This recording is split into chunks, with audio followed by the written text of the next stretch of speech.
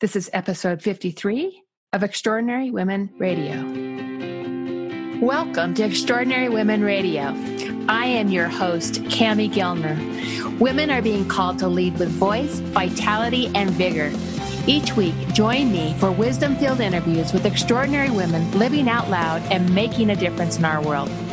Their stories will uplift, inspire, and spark your own purpose-driven journey. Hello, my extraordinary women friends. It is springtime here in the Rockies, and I love it. It's beautiful. The grass is turning green. The flowers are coming up. The horses are getting out on the pasture. But I'm about to head to Alaska for vacation, where it's not as far along in their spring cycle as we are here in Colorado. But I'm headed up there to celebrate my niece's high school graduation with her. And I'm looking forward to some good family time and some beautiful outdoor scenery. Alaska is so wild and raw and beautiful. It really feeds my soul. The wildlife, there's moose, there's bear, there's eagles, the wild weather, the scenery. It's truly a magical place, and it's going to be a really good time. I'm looking forward to it.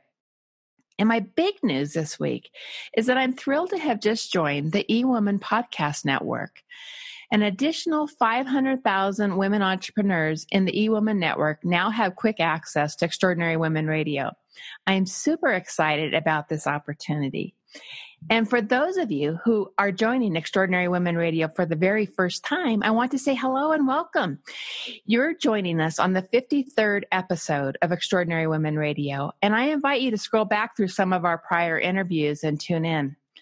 In addition to the many seven-figure entrepreneurs and successful CEOs doing great work in the world, I've interviewed an astronaut who holds the longest spacewalk record, a woman who has walked around the world, a woman who is in the top 1% of social media influencers, a woman who has directed and produced a movie, many women who have written extraordinary books, a woman who has worked alongside former First Lady Hillary Clinton, uplifting women around the globe for many years. I've interviewed a former First Lady of Colorado, artists and teachers, and several inductees into the Colorado Women's Hall of Fame. If you're looking for inspiration from women who are change makers, who are dreamers, and more importantly, who are doers, you've come to the right place. For me, it's about telling the stories of women with grit and grace, women who want to and who are making a difference in our world. They inspire me every week, and I believe you will find their personal stories of perseverance, success, loss, hope, and big dreams inspiring as much as I do. I would also like to invite you to join us on May 29th for the Extraordinary Women Connect event that is all about connecting great women to great women. Many of my podcast guests will be joining us, and this event is all about women coming together in meaningful conversation and story. And then just a few days later, I'm hosting my annual Equine Vision Journey Retreat on June 1st and 2nd, a powerful getaway retreat that offers a very soulful way to step into your next bold move in your life. It's about raising up your voice, to raise up your presence, and to raise up the impact you are making in the world. For those of you who have never experienced equine guided retreats, I can promise a weekend of magic and smiles and laughter. And for those of you who have, you know the power of this work. If you join us, my soulful herd of horses will guide you to your deepest inner knowing, to awaken the cowgirl grit and the mystical gypsy wisdom that is waiting to be set free in you. This is a journey to your soul and with your heart. You will connect deeply to who you are and build the vision of how you can really matter in this world. This is my favorite weekend all year long, and I'm always blown away by the big, bold steps my guests take when they get back home. Talk about creating a ripple effect of impact. It's this kind of work that has me loving all I get to do in this world.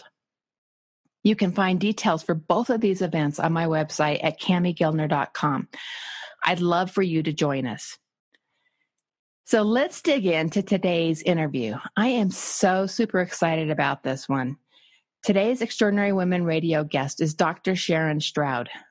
Dr. Stroud is a woman of power, of elegance, and passion. She's an author, a professional speaker, and an international peace activist. She also serves as the dean of the Institute of Successful Living. Her philosophy has been about good leaders create other leaders, not followers. That resonates with me. She passionately believes that we are not here just to go through the motions of making a living. We are here to make a difference. Dr. Stroud is the president of the International Foundation for World Peace and Research, and she has traveled all over the world sharing her teachings. Most recently, she's spoken at the Madonna University in Nigeria, Africa, the University of Istanbul Medical Center in Turkey, the University of Zagreb in Croatia, the University of African and Oriental Studies in London, England. She's spoken in Essen, Germany, at the Queen's College in Cambridge, England, and Oslo, Norway. She carries a message of peace and harmony while engaging in charitable acts of forgiveness and love. And I am so honored to have Dr. Sharron Stroud with us today. Let's meet Dr. Sharron Stroud. Well, welcome to Extraordinary Women Radio, Dr. Sharron. It's such an honor to have you here today. And it's such an honor to be with you, Cammie, and I want to really acknowledge the work that you're doing. I love that. Yeah, I was so inspired by you at the Limitless Woman Conference that we were at a few weeks ago. Everything that I was taking mad notes every time you were up on the stage and talking. And one of my favorite things that you said at the conference was, whatever the present moment is, act as if you chose it. Work with it, not against it. This is where the transformation occurs, and this is what creates miracles. That was just like the best quote of the whole entire weekend. It's so important. Thank you. Yeah. And can you share a story from your own life when something just didn't turn out the way you'd hoped, but you opted to act as if you chose it instead? Absolutely. It's really interesting as women, that I'm a minister for 43 years. Right. And it was a profession 43 years ago that very few women really were aspiring to. Mm-hmm. And I'm part of the New Thought movement. We believe that all paths that lead to God are good.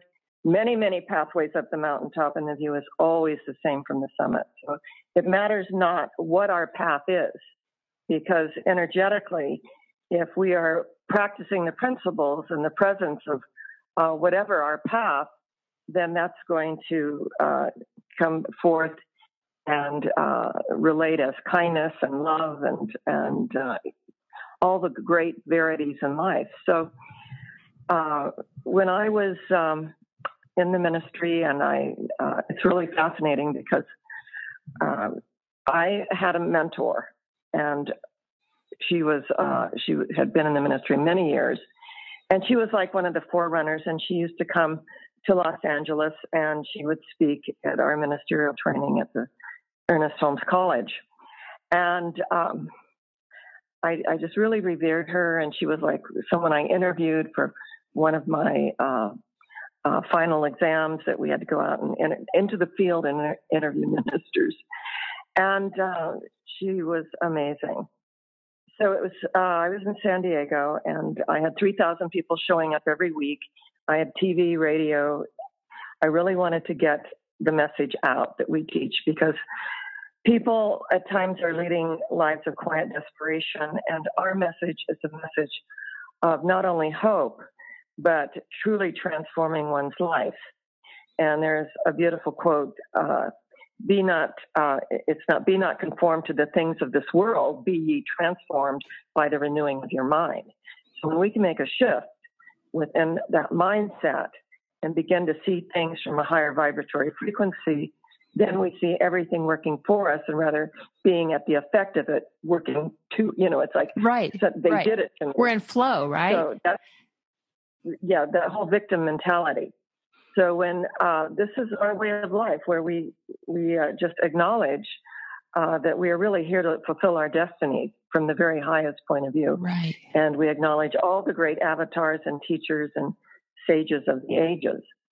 And so it was really fascinating. I had this huge mega ministry, and I lived in Coronado on the ocean, and I was raising my daughter in Coronado. I was widowed, Mm-hmm. when she was 3 days old. Oh my! Her father was diagnosed with stage 4 cancer, and so that was quite a journey in itself. Oh, However, absolutely. to get back to this other situation, I went independent, and because we had an affiliation with an institution, and there was a lot of infighting and politics and things that I really didn't sign up for, nor did I relate to. They were not really empowering our consciousness. So I went independent. I became an independent New Thought minister. And I noticed that my mentor's ministry that had a school with 350 children and 10 acres and just a beautiful, beautiful facility to really do the work and carry on with seminars and workshops and all the wonderful things that the New Thought movement does. And so I candidated, and their board members came to San Diego and then immediately took me aside and asked me if I would, come to that ministry. Well, what I didn't realize is they had 5 assistant ministers that were women, and they were very, very upset that they went outside their ministry and brought someone in when they had 5 ministers. Mm-hmm. However, none of them were real pulpit ministers and speakers. So they said they wanted to build this ministry because there was really a handful of people there. And I was stunned. I mean, the place needed painting. I mean, it was just so run down. I was shocked because in its day, 10 acres, beautiful stained glass in the sanctuary and the children's school, so much that could be worked with. And so I worked very, very diligently for 1 whole year. And from the handful of people, we suddenly had 600 people coming. We had 2 services. We had classes, workshops, 12-step programs, you name it. I just wanted to really fulfill the destiny of this facility and the energy that was there for us. And so in August, I went away for a month, and the assistant ministers went to the board and said, you're paying her such and such amount. And I extended myself and gave each one of them a Sunday when I was gone for the month of August. So Mm-hmm. each one I could have a Sunday to give a talk and feel like they were included. And out of that, they went to the board and said that, you're paying us $100 a Sunday and you're paying her all of this. Not that I was working 24/7, mind you, Mm-hmm. to get it up to where I felt that we could really then, we could grow exponentially. Once you hit 500, then you start growing exponentially. And so they, I guess, put forth their case. And when I got back, the board said, well, we feel like, you've taken it to this great level, and we are just so appreciative, but we have these other assistant ministers, so your services are no longer needed. Okay. And I had come from San Diego. I had left everything to be there. So as I announced it to the congregation called for the board's resignation.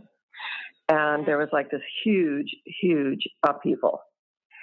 And they shared, this is why people really have aversion to organized religion. I always say, we're not that organized, but right. So energetically, I saw this whole thing unfolding and I was like stunned. And one Sunday I came in and they had told the congregation that I had resigned, and they hired 5 armed guards to escort me out. Wow. And it was a surreal feeling. Certainly. And the reason they hired these security guards is they thought there would be an upheaval. Well, which actually there was. But I just quelled it and I said, all is well. We know that everything unfolds for a reason, and we just, we're just going to draw the larger circle and include this. And I had such a peace and calm that came over me. And the security guards said, you seem like a really wonderful person. We're really sorry we have to do this, but we were hired to do this. And I said, I understand, boys, just let it go. the following week, I went across the street there was a hotel, and I opened up the ministry at the hotel, and everyone followed me. So here they are with this mausoleum of 10 acres and a huge sanctuary, almost sitting empty as we went across the street. So what, for me, energetically, drawing the larger circle and working with it, I realized that this was a vital part of my own evolution. And I realized in that moment my power. Everyone has always said, you're so powerful, it's just amazing, and we emulate you. I didn't know what they were talking about. I had no idea. Right. I was just being me, operating the way I always operate. At that moment, I realized anyone who would hire 5 armed guards to escort me out, I must be powerful. Right. And it's fascinating because when I was in San Diego, I was briefly married to the deputy mayor. And he used to tell, and he was very threatened of my ministry. That's why it didn't last. I was widowed, went into this other situation, and it just, it did not. He was just way too threatened. And he used to tell people, Sharron is a very wealthy and powerful woman. Well, I had never seen myself in that light, ever. Mm-hmm. And in that split second, in that moment, I realized that I could move through this situation, that I would come out on the other side, and that true power that everyone had always attributed to me, it's like it was an instantaneous download. I got it. I absolutely got it. And that when we're connected to a higher power energetically and we open ourselves to it, then really nothing is impossible unto us. And the fact that we want to make it a better world. And as women, we're nurturers, we're natural nurturers, and we have heart. It's interesting. We make the longest journey on the planet. We make the 18-inch journey from the head to the heart being the doorway to the soul. And women are changing the world. In fact, the Dalai Lama stated that it's the women of the West who are going to bring world peace. And I love that he got that, because we're activists. We put the works with the faith, the action with intention, and we move forward in that energy. And I'm really summarizing. I mean, it was just an amazing, amazing experience to have. People were saying, it became a witch hunt. Some people even were calling me a witch. I mean, that I was bewitching people. It was like I was in Salem. Right. Right. But and what you felt was you really tuned into this essence of who you are, this essence of I'm shining my light. I'm living my life the way I'm meant to be living my life. And as you made that transformation and saying, you know what, I'm going to go to this, I'm going to move across the street, and you had this gathering of people follow you. What did you recognize about yourself that became apparent for the rest of your life? What from that experience, what came from that you knew going forward from that point forward? Oh, from that point forward, there was such a deep revelation that whatever confronts me at any given moment, I'm drawing the larger circle. And when we draw the larger circle and we include these things, then they do work for us. We take the energy of them and allow it to work for us. I've been in public life for 45 years. Right. So, I've had other situations that weren't very pleasant. However, I could just send compassion and realize that I will not buy into anyone's projection of me. Right. And it's fascinating because, people, when you're in public life, they worship you, they vilify you, they, want to burn you at the stake. They want to give you sainthood. You get to experience it all. You can't buy into any of it. Those are emotions. But the deep feeling and the knowingness that there is a power and a presence that goes before us and prepares the way. And we are given the opportunity to shine our light in the darkness. And that darkness, what does it say? Comprehendeth it not, and shadows flee away forever. Because the light not only absorbs the darkness, it illuminates it. so we Right. can see it for what it is.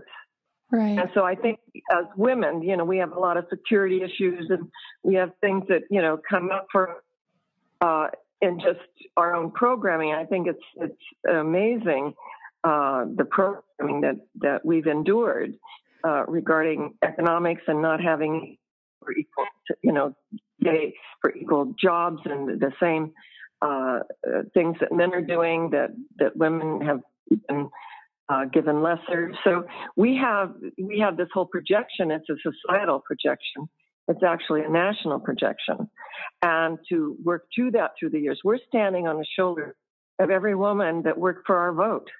Right. We're standing on the shoulders of every woman that said, you are equal.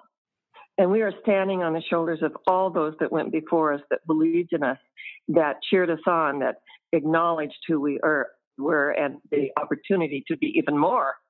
I mean, my mother used to tell me, you can do anything. She didn't believe it for herself at all, but she used to tell me that, Right. and wanted that for me. And what I believe right now is that even the present moment that we're in as women in our nation is that this is the next evolution. And there's a lot of, women really stepping up and stepping into their power in ways that they haven't in the past. And that's starting, that shift will enable others to stand on our shoulders at some point in the future. Exactly. And that's really, such a beautiful ripple effect of what can happen.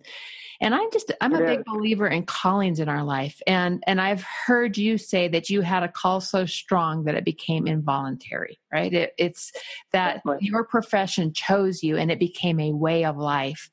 Tell us about this. Was there a defining time or situation that really shaped this calling? Yes, I was 10 years old, and oh wow, 10. I had a sandbox, and I wanted a playhouse, but my father, as far as he could get, was like the square sandbox and put sand in it. So my sister and I, we were very disappointed. Obviously, it wasn't a playhouse. I actually made a decision, in that moment that we'll talk about later. But so I came home from Sunday school, and I used to walk to this. It was very fascinating because I always felt this spiritual energy, no matter where we were. So I used to walk, or else my next door neighbor, named Eve Rhodes, would take me to this little darling church in the Glen. And these beautiful calendars with beautiful pictures of the disciples and Mary and Joseph and everybody and Jesus. And so I decided that the sandbox was going to be my pulpit. So I tipped it over, got all the sand off of it, and the side that was on the ground was obviously, it's very dirty. So I took Scotch tape and I taped all these pictures out of this calendar on the sandbox to make it a pulpit. And then I went in and got peanut brittle. I thought that can be our Holy Communion. And invited all the neighborhood kids to hear about the loaves and fishes and how, Jesus performed this miracle. And I'm 10 years old. And so I made it very clear, if you listen, you get peanut brittle. And if you talk during my sermon, you don't. So it was very conditional. And in fact, Jimmy Rose always talked during, the sermon, so he never got peanut brittle. So you were doing sermons when you were 10. Yeah, I told the congregation, I've grown. You can now have the peanut brittle, even if you attempt to talk. Well, I'm more unconditional now. So I gave my first sermon. My mother's taking pictures through the bedroom window. And so that was sort of an energy that carried me. And what was so fascinating about it is my mother said that when she was pregnant with me, that they were living in Oklahoma, and my father's family had someone that was, mentally challenged. We call it today, but in those days they called them something else. And they put him in like a little hovel in the back of the barn, and they were very ashamed of these dear souls that came in with mental challenges. And she said she was so stunned and startled when she saw him that she said, "Dear God, please make my baby perfect, and I'll dedicate him to the ministry." Now, she is pregnant, and she's making this declaration, just make my baby perfect, and I'll dedicate him to the ministry. So when she had a daughter, she said she didn't think any more of it because women were not ministers. Oh. And what I love about our way of life is that there are just as many ministers now in the movement as there are men. It's 50-50 now. Oh, it is. In fact, someone said it's like 55% now, women in the New Thought movement as ministers, where 43 years ago, when I was ordained, I was like one of three. So the founder of our movement also empowered women and believed in equality, which was really wonderful. So to be in a way of life that wants to make a difference, and I've done a lot of corporate work where I used to teach self-image psychology and at the college level, and it all goes hand in hand because how we feel about ourselves is the message that we're going to put out into the world. Yes. And the things that arrive in our lives are there to really evolve us, to push us forward, to expand our consciousness, to see things in a much broader view than we ever have before. And I believe that's why we create certain challenges in our lives so that we can just surrender to the energy within us and allow our power to come forth and to deal with whatever is in front of us and to know that we chose it on some subliminal level. Mm-hmm. May not I believe that. And so let's work with it rather than against it. Right. And so many of our listeners are being called to step up in, their own unique ways to raise their voice, their presence, and how they are making a difference in the world. With the talents that they were given. What advice would you offer to them, to our women listeners, around hearing that universal message around their own callings, and then number 2, following that calling? When we have that calling, and it's some people have jobs, but when you have a calling, there is passion, power, and presence. Mm-hmm. And it is an involuntary thing that it does choose us. When we follow that, we create miracles. I mean, I love the statement about persistence and determination alone are omnipotent, that through the persistence of doing whatever it takes to fulfill our own destiny, then we will create the miracles around that. We will create material assistance. We will create providence does the rest. Right. We have to make the commitment. We step up and we say, I am called to do this. This is part of who I am. And as we surrender to that, it's amazing what shows up and have that faith. We know that when fear knocks at the door and faith answers, behold, no one is there, because the light penetrates anything unlike itself. And when we are feeling fearful, just to go within, to sit down for a moment, to go within and saying, what is this about? And fear is always a future thing. Regret is always a past thing. When we're living in the present moment, that's true power. That's presence. That's mindfulness. That's giving way to a larger worldview.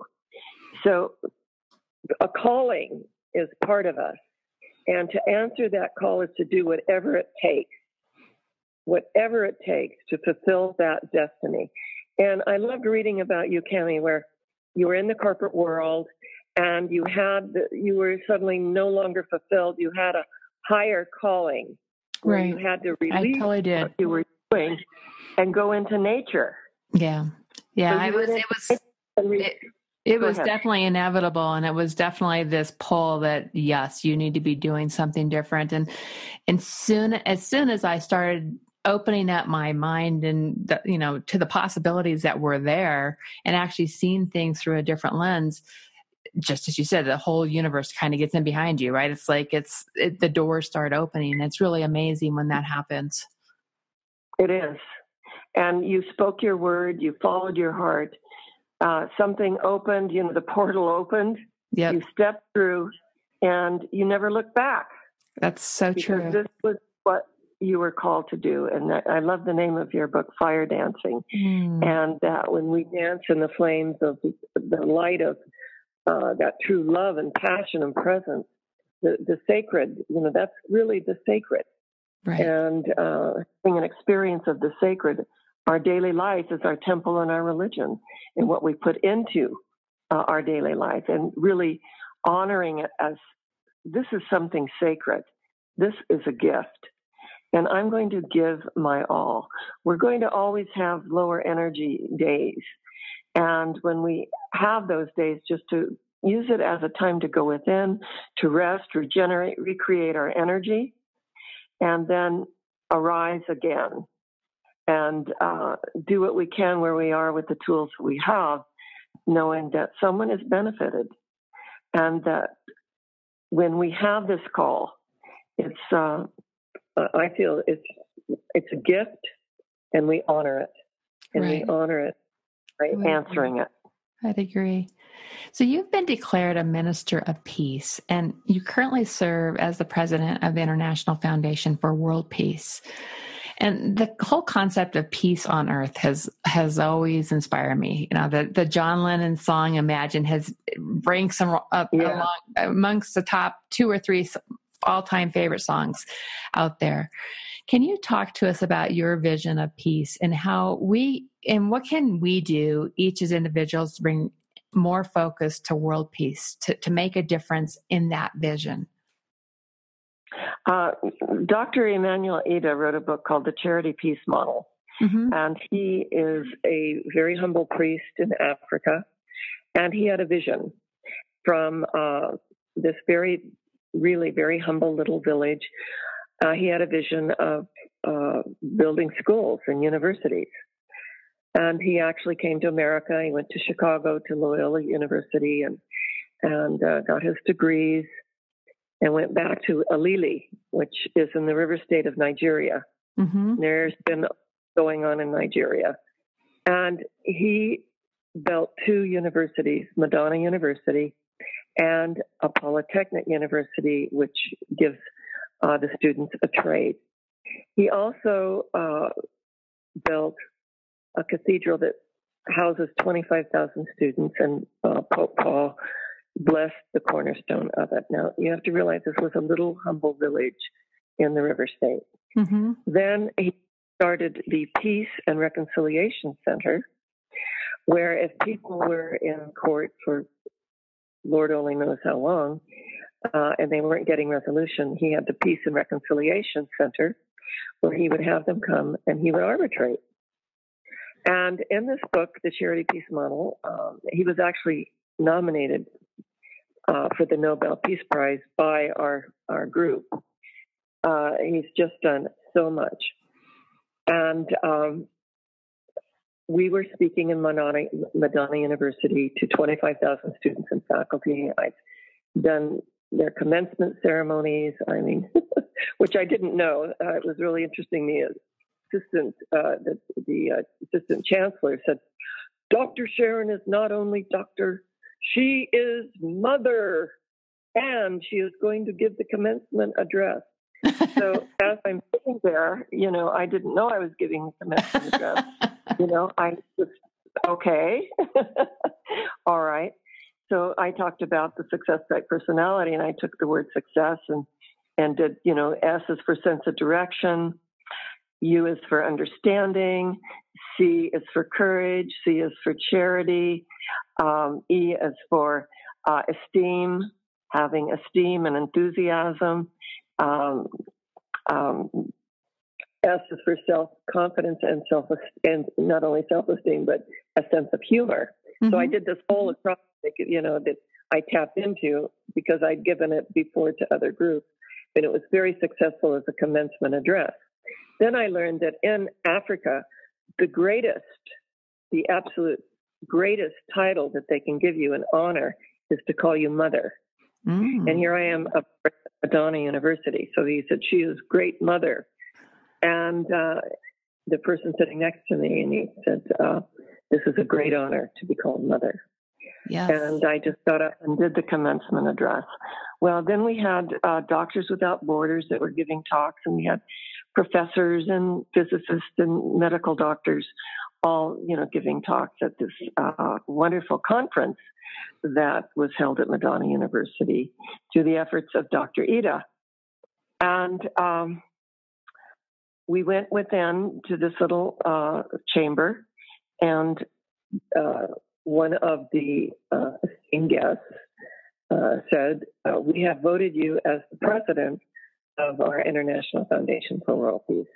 And I immediately declined. And I said, "You're all so gifted. And I'm a minister in Palm Springs. And, I do a lot of other speaking and I have so much on my plate." And they said, oh, no, you are to be the president. Right. When you speak, we learn. So here, this is an MD telling me this, and they're energetically, every wonderful profession you can think of, and professors as well, from Zagreb, Croatia, and Warsaw, Poland, professors. My friend, Dr. Elizabeth Gulick, who is a medical doctor in Amsterdam, and this goes on in that way. And so I realized that the universe was saying, you are ready to go to the next level, or this group would not have insisted unanimously that I am to be the president. So I started going all over the world, presenting on the Charity Peace Model by Dr. Emmanuel Ida.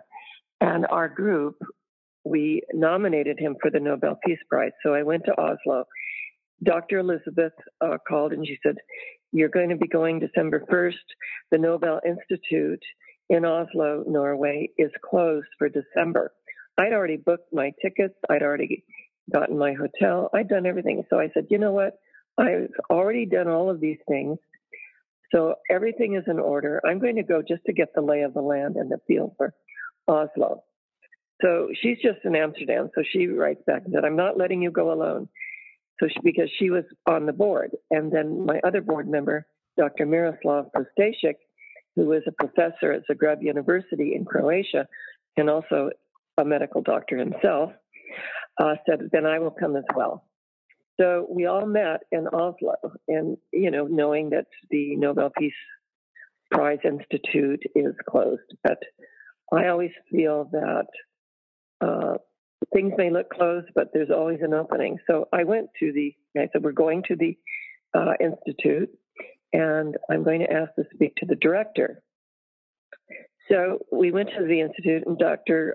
Miroslav was there the day before, kind of in the library and getting a feel for the Nobel Peace Prize Institute. So when we were meeting the following day, he didn't want to make himself so obvious. So he said, "I will be at the Espresso restaurant, cafe across the street, and you and Elizabeth can go in." So I went in and I saw someone at a computer, and I just said, "Hello, I'm Dr. Sharron Stroud from the United States of America, and I would like to speak to the director of the Institute." And she says, "Oh, one moment." She came back and said, "Oh, he's on the phone. He'll see you in just a moment." So he got off the phone, and he very graciously invited us in, a very handsome Norwegian man. And I said, "I'm Dr. Sharron Stroud from the United States of America. I've come to place a nomination for the Nobel Peace Prize. This is all of our paperwork." And he said, "Very well." And he looked through everything. He said, "Oh, everything's in order, but I see that Dr. Miroslav Postashik from Croatia didn't sign. It has to be signed by a professor." And he said, "Incidentally, my wife is from Croatia." So we got in this amazing conversation. And I said to Elizabeth, "Please go across the street and get Miroslav. He's got to sign this so that we can have this nomination for Dr. Ida go through." So she went across the street and she brought him back, and he signed. And we received a personal tour.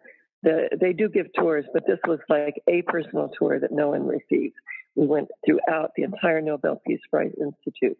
There I was in the midst of Nelson Mandela's Peace Prize. On the walls, Martin Luther King. It went on and on, just being in the energy, because every Nobel Peace Prize diploma and certificate that they give, they make a copy for their Nobel Peace Prize Institute. Mm-hmm. So it is filled with energy of these beautiful, esteemed recipients of the Nobel Peace Prize. And I was there also in Oslo. Dr. Ida did not receive it that year, but we have renominated him yet again.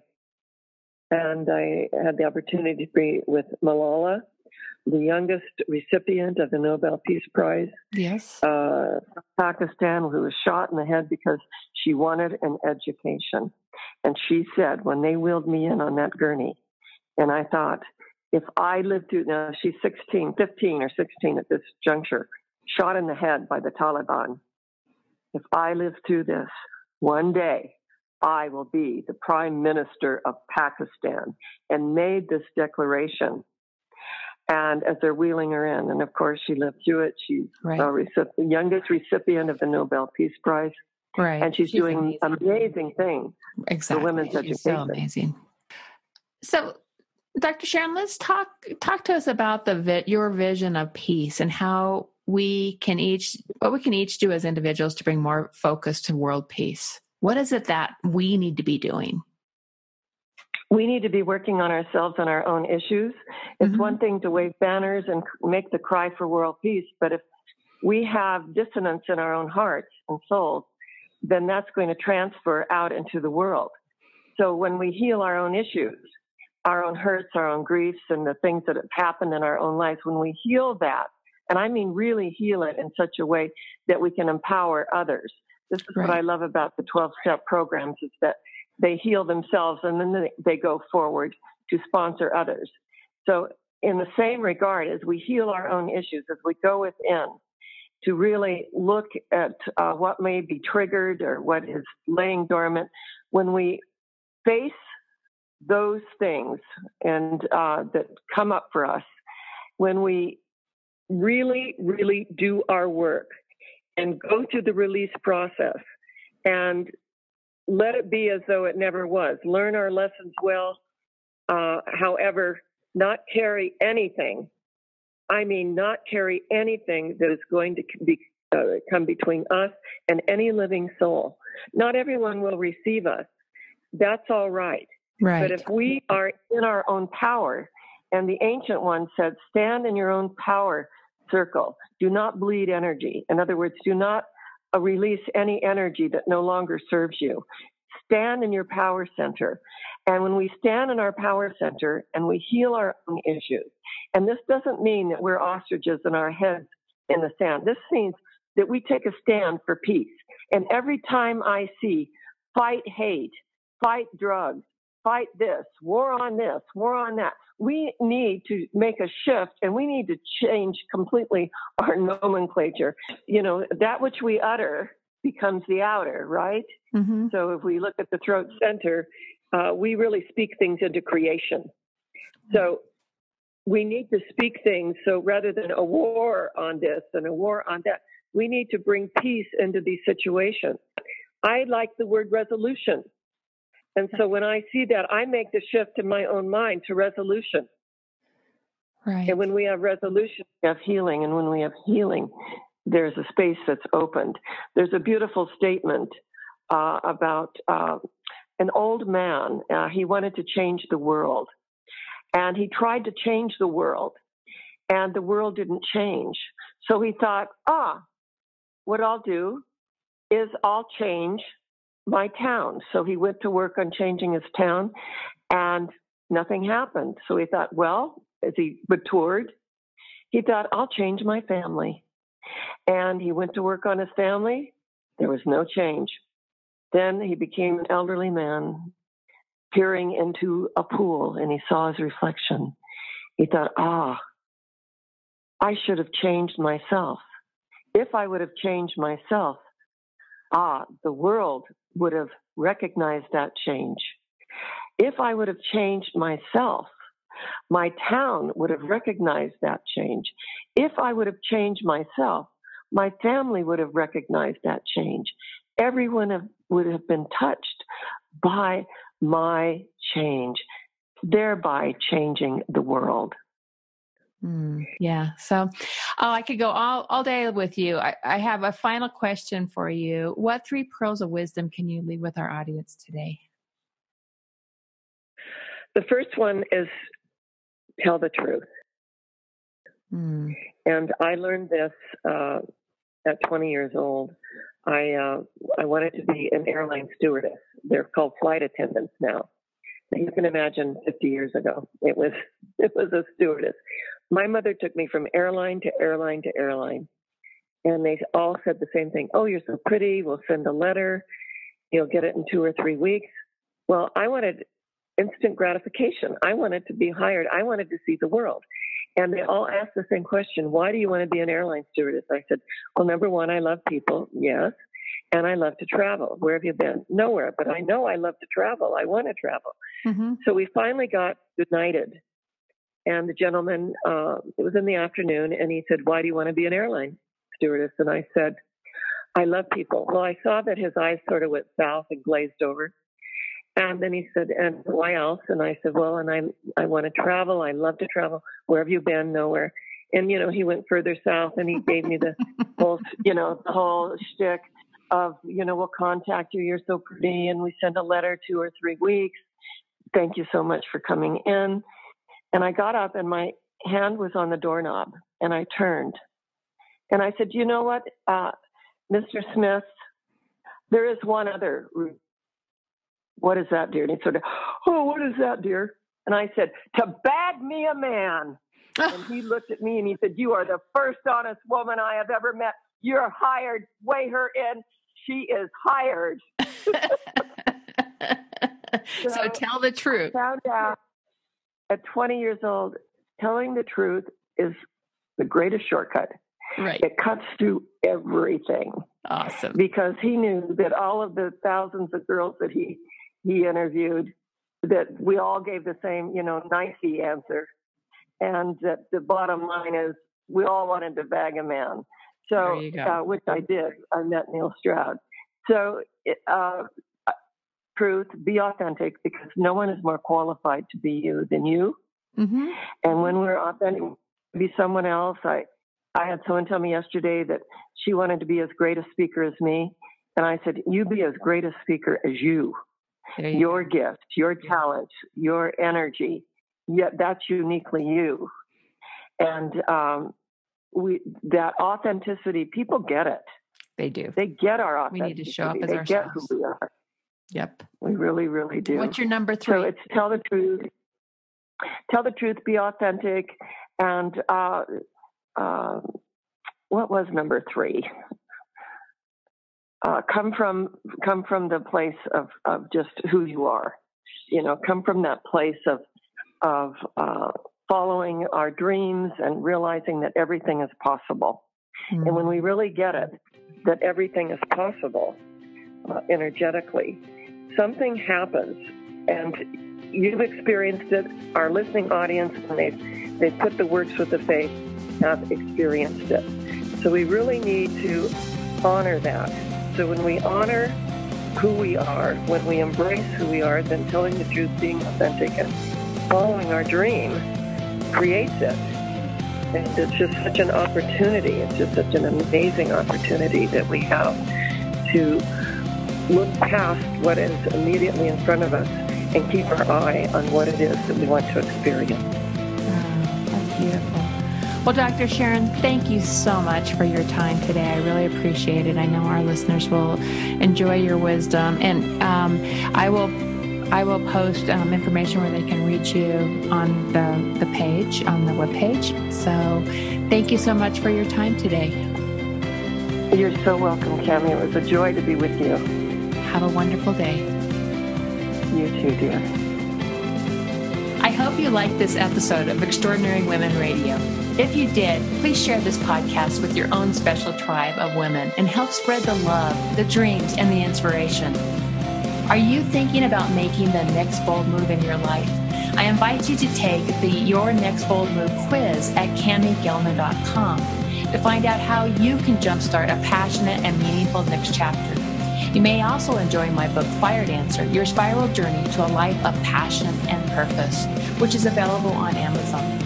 In Fire Dancer, you will become intimately connected to your heart's calling and build the courage and resiliency to ignite your what's next.